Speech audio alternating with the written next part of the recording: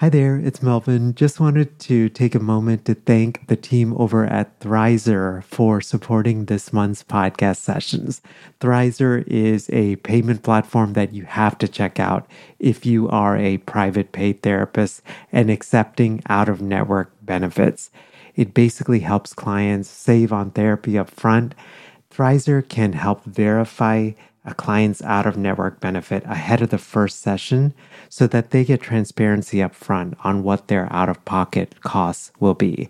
I'll tell you more about Thrizer here in the middle of our session, but if you go to sellingthecouch.com/Thrizer, and then enter the code STC upon sign up, you get your first $2,500 in fees waived. Again, that's over at sellingthecouch.com/Thrizer, and be sure to enter the promo code STC. So we'll jump right into today's podcast session.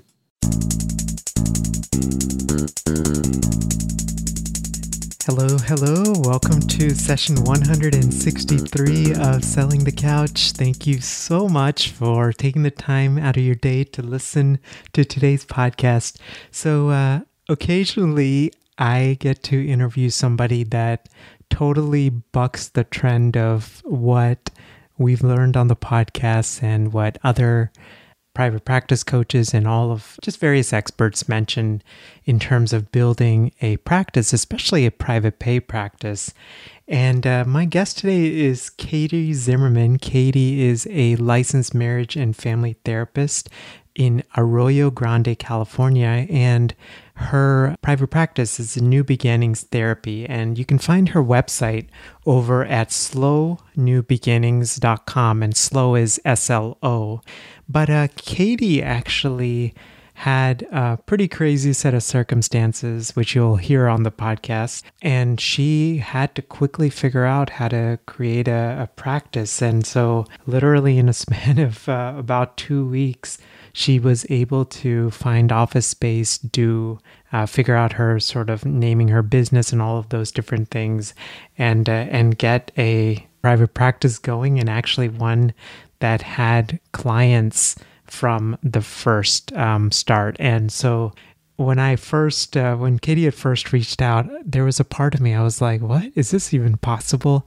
But I think this podcast conversation, it speaks to the importance of relationships. I think it speaks to the importance of intentionality with regard to our practice building and just our businesses in general. And then it also speaks to the nature of the importance of certain trainings and how they can help us. So we're covering a range of different things. So including, what did Katie do in that 2 weeks right before she launched that led to her success? Katie's going to spend some time just reflecting and thinking about why she thinks her private practice has had success and what she's been able to do to continue to maintain clients coming in the door. And then we talk a lot about the narrative that many of us struggle with, which is that narrative that I need to have or I can only build a private practice when I have accomplished blank, whether that's X number of years in being licensed or working for a group practice or trainings or whatever that is, and how Katie was able to work through those, honor those, but still work through them. Today's podcast is supported by Turning Point HQ. This is a brand new sponsor on the STC podcast, but I call him Dave. Dave and I have gotten to know each other over the past 2 years. He was a previous STC podcast guest, and honestly, Dave is one of the most kind and generous and helpful people that I know. And with sponsors, you guys know I'm super discretionary in terms of who I share the STC audience with, and Dave, when we talked about sponsorship, he was one of those people I had zero doubt. And so Dave is a financial planner specifically for therapists, and his whole mission is to transform your relationship with money. I know for many of us, money is something and the money stories that we have often been told, it impacts a lot of how we do business. It impacts how we approach things like retirement and investing and all of those things. And Dave understands that, and he comes from just a very heart-centered place to help us build out an investment in a retirement portfolio. Dave actually has this really cool guide. It's absolutely free to download, and it's called The 7 Money Mistakes That Hold Therapists Back. You can find it over at sellingthecouch.com/turning point HQ. And that guide has a lot of the things that can hold a lot of therapists back. And actually, if you go through that link as well, you get $200 off any service that Dave provides. So we'll get right to today's conversation. Here's my conversation with Katie Zimmerman from slownewbeginnings.com. Hey, Katie, welcome to Selling the Couch. Hi, Melvin. Thank you for having me. You're so welcome. I am looking forward to our conversation. I'm always fascinated and interested when colleagues sort of break the mold of what the typical private practice journey should look like. And one, I'm just so grateful for your willingness to share your knowledge and experiences with us. Thank you. I'm grateful to be here. So I was trying to figure out, where do I start? Because I mean, what you did was pretty amazing. I mean, it was literally just the span of a couple of weeks where you created this thriving practice. And I was like, what is the best first question to ask, right? So I thought, let me just start at the beginning, which was, what was the time period between when you had the idea for private practice versus when you launched? Well, I mean, I think there's a little backstory that I feel like is important to know, which is, that technically private practice had always been in my mind. That idea was there. However, every time that I thought about it, it wasn't something that was in the beginning for me. It always seemed like this kind of faraway dream or thing that I had to really work up to. I had this story in my head that was something that couldn't happen until years and years of really successful practice for other people.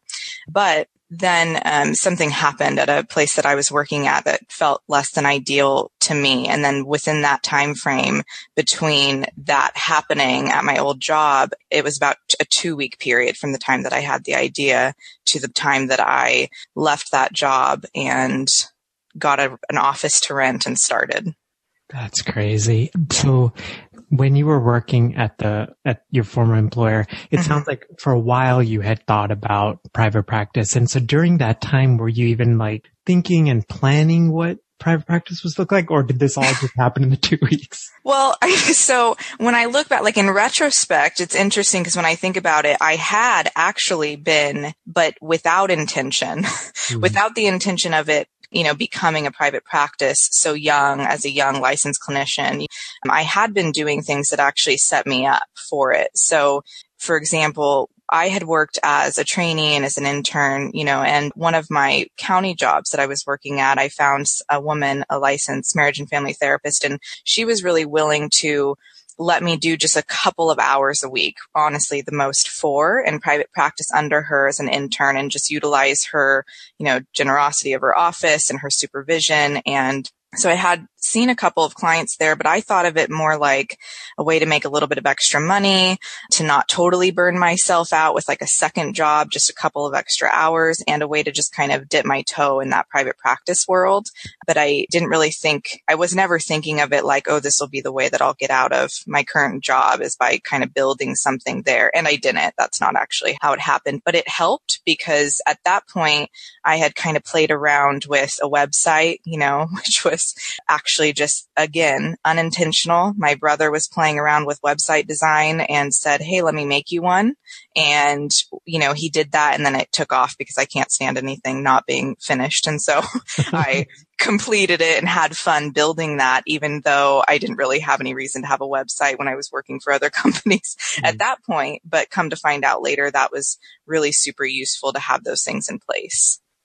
It's amazing how when you look back at something, right, in that moment, something doesn't quite make sense. But when you look back, it makes perfect sense. Exactly. You mentioned a couple of things, and I wanted to kind of go a little bit deeper. You said that the thought of even doing a practice, it seemed like a faraway dream, right?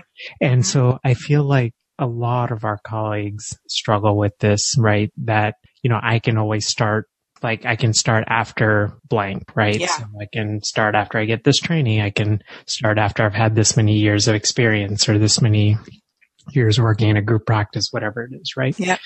For you, just at a practical level, how do you think you worked through that narrative?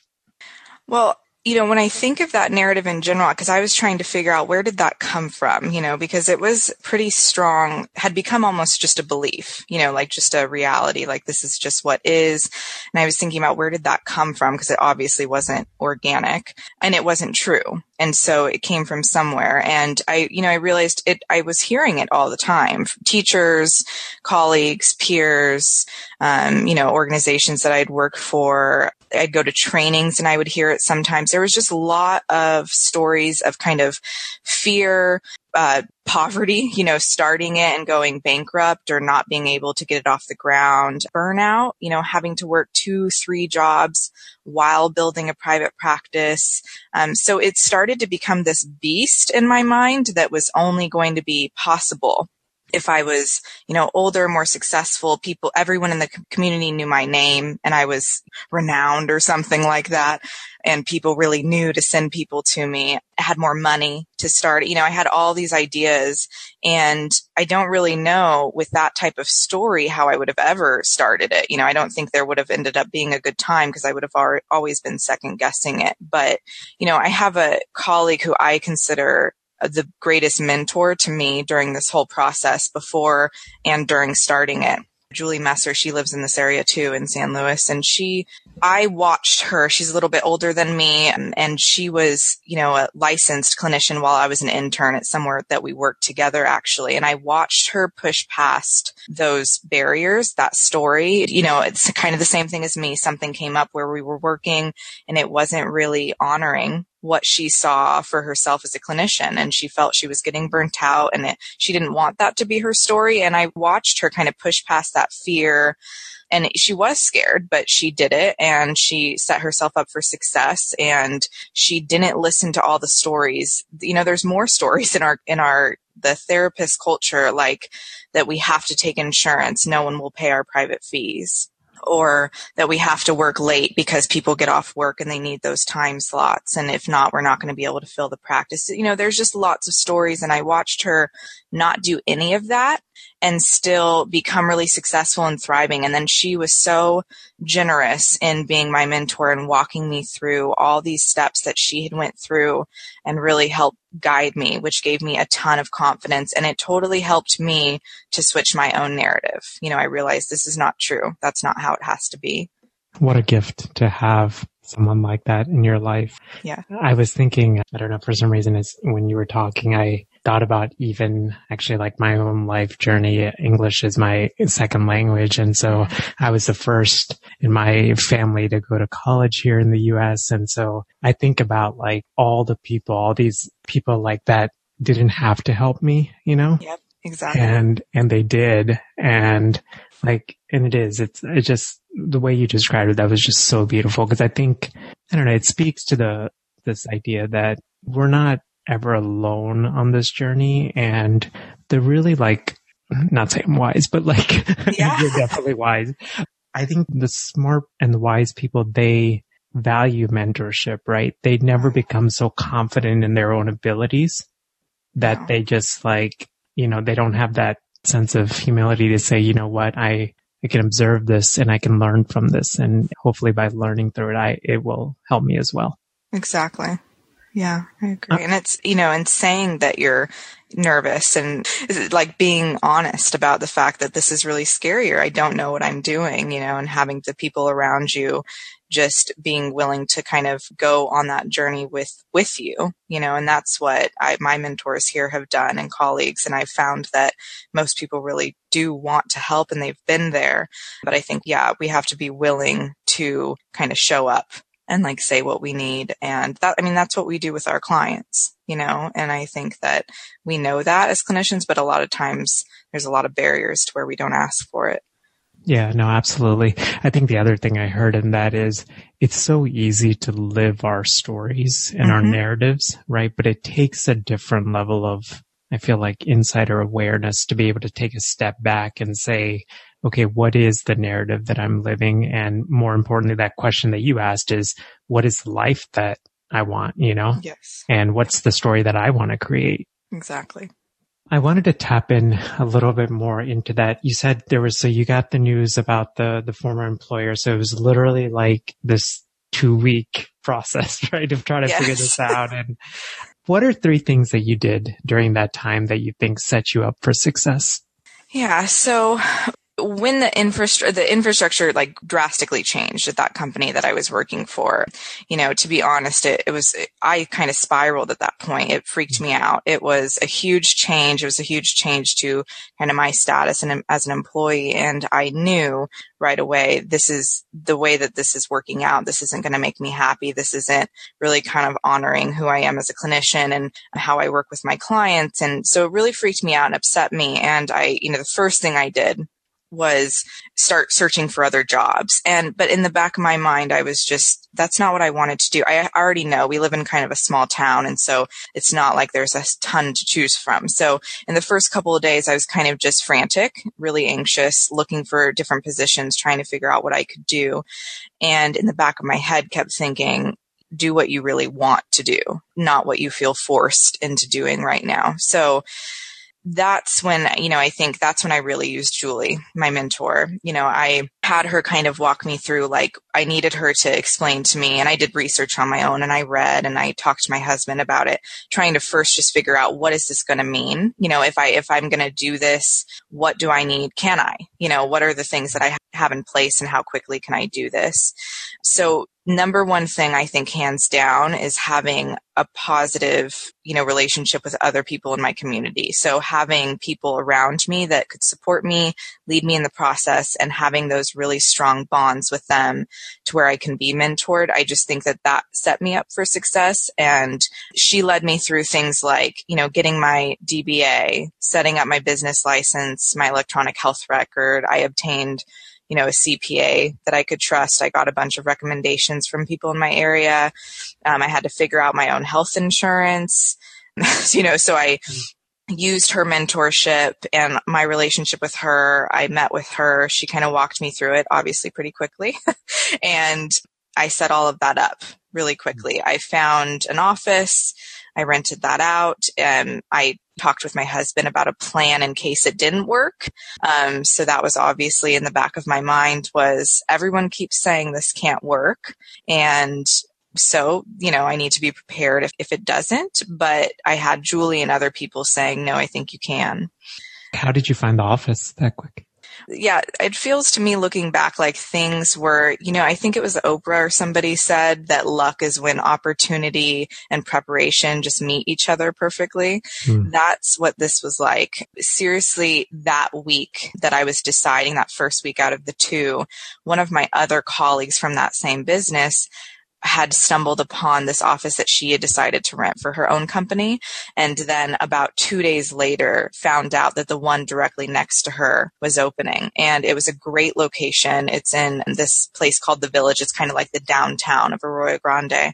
So it's wonderful. It's easy to access, and it was within my budget. It was amazing. So it just kind of, and I was ready and I was scared, but I just went for it. It seemed too perfect. Yeah, no, that's amazing. As you were talking, I just kept thinking a lot of this is having fears, right? And having all of these narratives, yet being able to hold all of that and still move forward to taking really practical and concrete steps. Yes, which, I think is funny that it's when you're in it, it's always so difficult. It's easy to have your head spinning and be really panicked, but these are the types of things that I work with my clients on all the time, which is your thoughts, your feelings, your beliefs. Like, don't always believe them. They don't have to dictate your actual behavior. And I always teach values clarification and how to focus our behavior off of our values. And this to me was such a, exercise for me in practicing that, when truly with what had happened right before I left that other company, I was quite sad. I was quite shocked and surprised and sad. And so my emotions were all over the place with how that had changed, because before it had happened, I had had this awesome story about working there for a really long time and kind of growing with the company. And it, had all these great ideals, and I was really excited. And so it was quite a hit to find out that was not going to happen, and my story was going to change so drastically, so quickly. But I had to, really keep grounding myself and staying true to, don't give in to all this anxiety and the sadness and the shock, you have to make your decisions and have your behavior be focused on what's really important to you and going to make you happy in the long run. And I luckily had really good people around me to support me through that. Yeah, no, going back to that idea, it's just, we're never, even though it can feel like many of us are starting solo practices, it's really important to make sure that we have like a safety net of people that are supporting us, and not just like for referrals, but I think just the emotional aspect, right? Yeah, definitely. So just shifting a little bit, I wanted to dive a little deeper into the practice and the sort of the business side of it. So I know that for a lot of clinicians, including me, like building a private pay practice has taken time. And for you, like just being able to take a step back and just reflect, one, I guess two parts, like, why do you think it was successful so quickly? And then the second part was, how do you think you've been able to sustain it? Sure. So I was thinking about why this happened, because it does obviously seem to contradict a lot of the other stories that we've heard. But I had, one of the questions that you'd asked me earlier about like what I had done to kind of set myself up and whatnot, without knowing it. My extra training after graduate school, I paid for myself to get trained in EMDR and the Gottman method, because most of my work, even from even before I was a trainee, actually, just while I was, getting my bachelor's, I even worked and volunteered for domestic violence centers and things like that. So basically all of my training and all of my work leading up to licensure was working with a lot of complex trauma.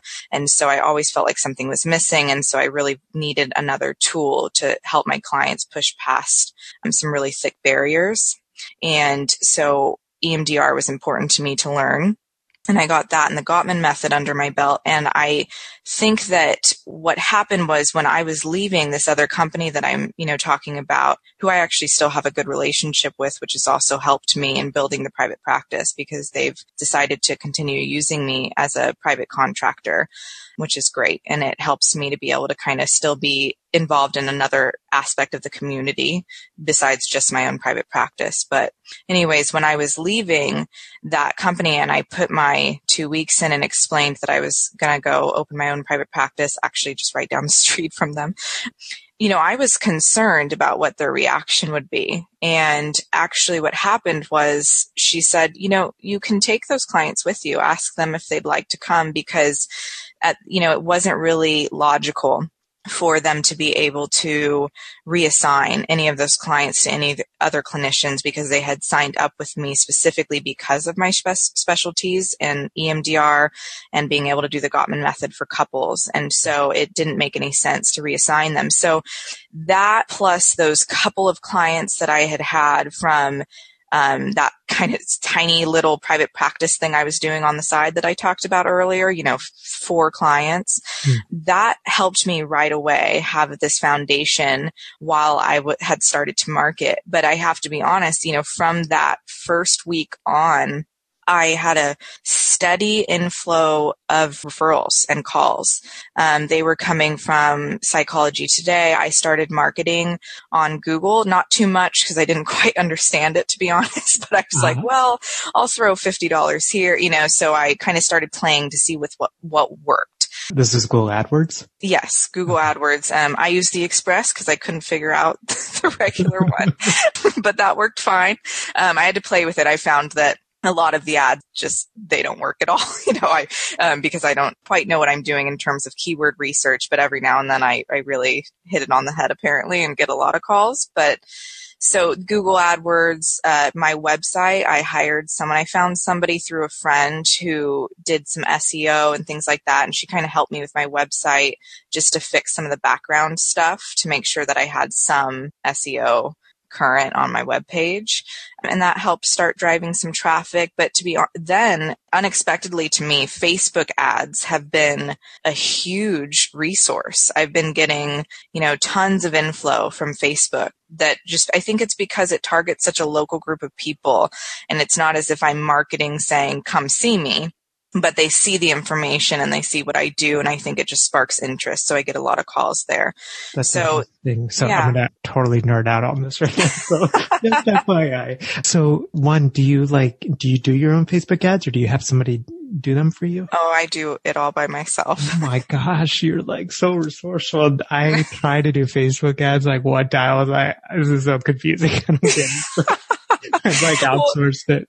It's so cheap. It's much cheaper than Google Ads or Yelp or any of these other things. And it's easy and it feels more personal to me because, on Facebook, I'm getting to be kind of interactive with people online and I'm getting to post things that I really enjoy and think are meaningful to my practice. And that way, if it speaks to someone else, they're probably going to be a good client for me if they do call. Right. Did you end up taking like a Facebook ads, like a course or anything, or did you kind of just No.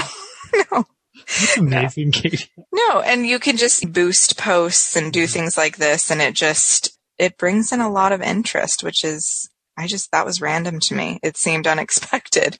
Yeah. But that worked. But I think that on top of that, what I've been finding 100% to me is obviously keeping my practice thriving is my relationship with my clients and my colleagues and people in the community because, I really love what I do. I'm super passionate about working with my clients. And I've found that something that I didn't know I was doing, but, I guess is not so surprisingly really people love it, is that I answer my phone.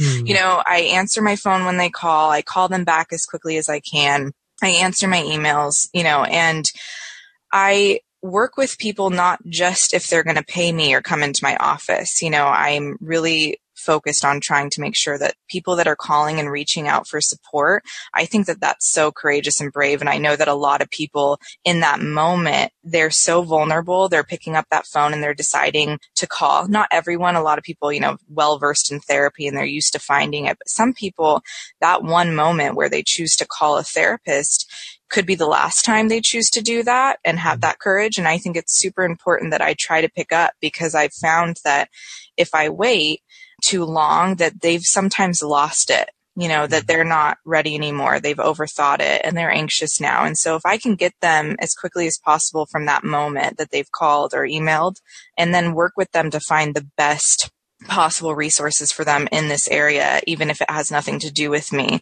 that has made people very happy and feel really respected and like I actually care about them even when I've never met them and I'm probably not going to see them. And they remember that and they think they tell other people. And I've also found that by a lot of, the end of those phone calls, sometimes even when we started with, oh, you don't accept insurance, I need to find someone that takes my insurance. And we've kind of decided that right off the bat that they're not going to see me. And at the end of talking to them, they end up a lot of the time saying, you know what, I've changed my mind. I'd like to make an appointment. Because by the end of the conversation, something has switched and they've decided that it feels valuable enough for them to pay out of pocket because of the care that they're receiving and it feels good and they don't want to give that up. That's interesting. So the big things I hear in that is I feel like in this world of social media and all this marketing and all of this stuff, I think it's very easy to lose the human touch, in building a business. And it sounds like you've just been really thoughtful about, focusing on that and continuing to focus on that. That's so cool. Like how it's something a little, something small, right? But I think it's more than just, you're speaking to the practice, but you're saying, you know what, I value you enough to respond because I know how much courage it takes to call. Exactly. And I think that for a lot of people, that is the first time that they might have contact with a mental health professional on the other line. And to me, that's really important because people are scared. People are scared of what it means to come to therapy, what it means to ask for help with mental health or relationship issues. And so if I can sort of demystify it or make them more comfortable in the moment and really make them understand that they can have a safe space for that and that it doesn't have to be so scary. They don't have to do this alone, and then get them that help, even if it's, researching for them who would be a better fit for them in our area, things like that. It doesn't take that much time. It doesn't take that much time. And I think it benefits that person. It makes me feel good. And in the end, it supports my practice. No, absolutely. Because even if, and you said it like really well earlier, because even if that person doesn't come to you, right, they remember that experience. Yes. Right. And they're then more willing to share that experience with others. Right. And I've actually had a lot of people that are friends or family of those people who never came to see me, but that I helped, call me and say, this person said you could help me, and help guide me. And I do. And I think it's a nice gesture, but it's so necessary. And I actually, when I have started private practice, I have to tell you, like, something that's been really shocking to me is that when I do call people back, their response so often is, I can't believe you called. They say, I've been getting emails back and faxes, and I've waited 3 weeks to get calls back. No one is answering their phone. I've called, 10 people so far, and I can't get a hold of anyone. And I just think that must be such a helpless feeling, to be finally ready and wanting some help and having no one answer. Yeah, no, absolutely. Do you try to follow like a certain, like, I'm going to respond the same day, or like, do you sort of like have an internal thing that you try to follow? I try as soon as I can. So to me, it's just, the first moment that I have that seems like an appropriate time. I'm not going to call after 7:30 or something, but it's hard to when you're on vacation and things like that. So I have boundaries, but I make sure that I'm calling back immediately. And if I am going to be somewhere where there's, no service or something, I make sure to put a voicemail on my phone that makes sure to let people know, and on my email. But yeah, just as quick as I can. Nice. So I have two really random questions before we wrap up. The first one is, so was the original, when you were working at the other place, were you private pay as well there? No, I was an employee, so I was full time. Got it. So you were through them. Okay. So that's even more impressive that you actually transitioned to private pay from there. The second question I had was going back to the Facebook ad. You said sometimes what you've actually found is just like having like a blog post where you're not directly saying, come see me. That seems to like, so I was wondering if you could just talk a little bit more about that. Cause yeah, I think like the reason I just thought this would be helpful is because I feel like many of us are oriented this way, which is that we just want to serve our clients well, right? Instead of like, come, make the call, like you need, so. Yes. Yeah. So I use Facebook mostly as a place to post ideas and thoughts and articles, videos, things like that I think are really important. There are things that I would be sharing with my clients anyways, that are important to me and kind of voice where I come from as a clinician. And then I post them, write something, and I'll boost the post, which is kind of like, rather than going through all the hassle of the actual ads, it's just that I'm putting a little bit of money into making that post, I guess, more special, reach more people, put a little bit more money into it. And you can choose, to target just the people around you, from a 50-mile radius or something like that. And I like that because it helps local people get engaged and kind of, hopefully kind of break that like stigma of mental health and make it more of this like kind of social interactive dialogue piece. And then I think that kind of breaks down barriers to where people maybe don't feel like, oh, I was seeking out therapy. It's kind of like, oh, I saw that you focused on self-esteem and that really spoke to me. And so I'm reaching out to you. Yeah, that's interesting because it's almost like they're becoming aware of your expertise through the knowledge that you share. Correct. That's cool.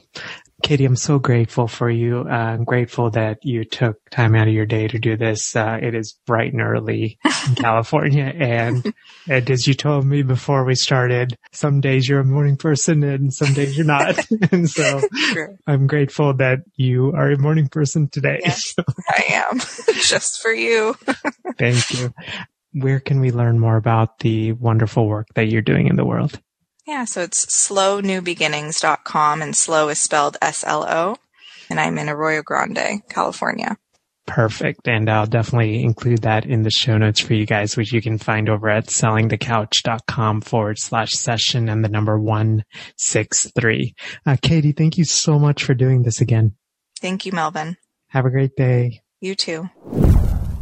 Hello there. Hope you enjoyed my conversation with Katie, and I hope that it's given you just a different perspective on things and just a different way of seeing this whole private practice journey. A couple of things I was reflecting on today's conversations, and I just wanted to share just a couple of thoughts. One is just the importance of honoring the voices that are in our head that are of doubt, but not listening to them. So, or maybe the best way to put it is not taking everything that goes through our minds as 100% true. I can't tell you that this has just been a personal struggle for me and how much this has been a personal struggle for me, and just emails that I receive from colleagues, how much of a struggle that this is for them. That, there's just, I don't know why it makes me emotional, but I just feel like there's so many of us that are like enormously talented and we could give so much to the world, and a lot of times we let our fears stop us, right? And my hope, I think, more than anything with this podcast is that it helps each one of you, especially if you're struggling with that it helps you to move forward and realize that private practice and building a career in a way that you envision, all of that is possible.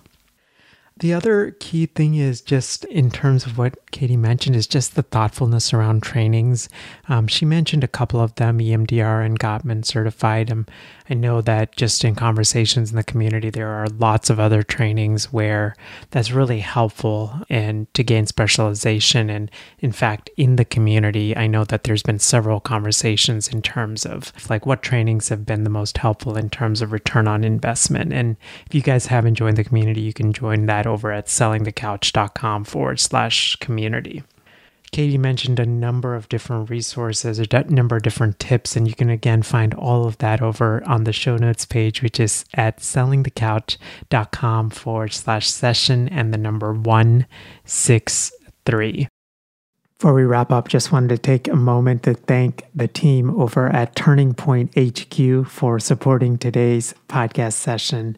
So Turning Point HQ is the result or is the brainchild of David Frank, who is a financial planner for therapists. And as I've mentioned before, Dave and I actually have gotten to be good friends, just an awesome person to work with. And one of the things that Dave will help us to do is create a holistic and an intentional retirement and an investing plan that supports you to lead a really awesome life. Because ultimately, I think for many of us, we invest, right, to create the life that we want, and it's to do it in an intentional way. And Dave, honestly, is just one of the most like heart-centered folks that I've ever met, and you're absolutely going to be in good hands with him. You can learn more about Turning Point HQ and the awesome services that they provide over at sellingthecouch.com/turningpointhq. And if you go through that link, Dave actually created this 7 financial mistakes that therapists make. It's a free downloadable, and you can download it right there. And then you also get $200 off any of the services that Dave provides. Be sure to mention that you heard it on STC. Have a great rest of your day, and thank you so much for taking the time to tune in. And actually, I completely forgot to mention this a couple of weeks ago, but by the time I release this episode, the podcast will have passed 500,000 downloads, which is just so crazy to imagine. Something that started in a room, and I actually recorded the first couple of episodes I had a laptop on a TV stand and some books stacked on just to record those, because I didn't really have a recording studio. I still don't have a recording studio, but I just kind of DIY'd it, So thank you so much. I'm just so grateful that you guys tune in week after week to listen to these conversations. And, one of the things about podcasting is it's a lot of fun, but it can also be, in a weird way, isolating. Like you don't quite know if what you're providing is of service to others. And I'm just so grateful. I think when I see numbers like that, first of all, I'm like, why would so many people listen to this little podcast? But the other thing I just remember is that, it's a reminder for me that I need to continue to serve and think about, just serving with integrity before anything else. Thank you again. Have a great rest of your day. Bye. Thanks for listening to the Selling the Couch podcast. For more great content and to stay up to date, visit www.sellingthecouch.com.